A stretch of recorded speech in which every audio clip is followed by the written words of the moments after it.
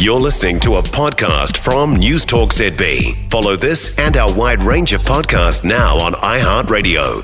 Kiwibank. Now, we need to talk about this. Kiwibank is not going to be getting any cash injections to give the big four banks more competition. The Commerce Commission, though, is going to look into the competitiveness in the sector as part of the latest market study announced yesterday. And the Herald business editor in Wellington is Jenee Tibshraeny. Hi, Jenee. Good evening, Heather. Is this completely ruling out any cash injection by Grant Robertson, or is the door a little bit open? I think the door was always open. The government now outright owns Kiwibank. Previously, it was owned by the super fund ACC and New Zealand Post. So as the outright owner now, the government will likely need to put more capital into Kiwibank at some point. This will partly be to meet the Reserve Bank's regulatory requirements, but also if Kiwibank is to grow, it needs more capital.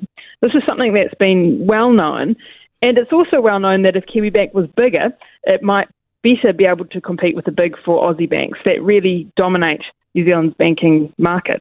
If I formed a conspiracy theory right now where I saw the market study as a way to justify, right, to get us ready and then justify a big spend up on Kiwibank, would I be too conspiratorial?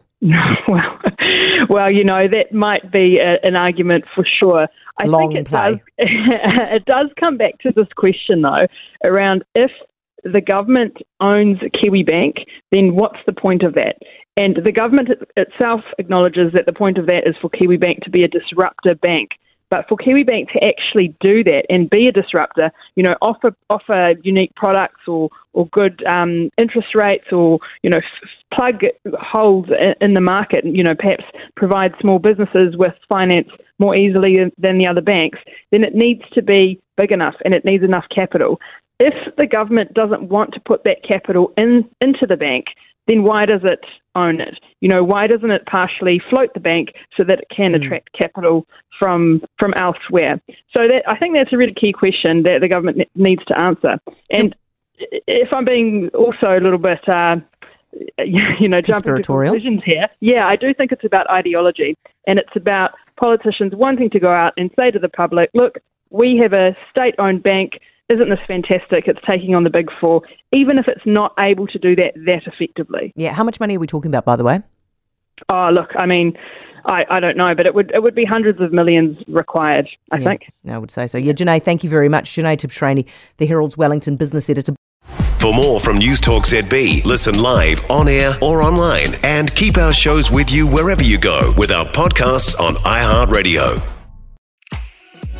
If you enjoyed this podcast, you will love our New Zealand Herald podcast, The Little Things, hosted by me, Francesca Rudkin, and my good friend Louise Airy. We focus on all the little things that you can do to make a positive impact on your life and to cut through the confusion from the health and wellness industry. Join us every Saturday to hear from the experts for all the tips and advice you need. Just search The Little Things on iHeartRadio or wherever you get your podcasts.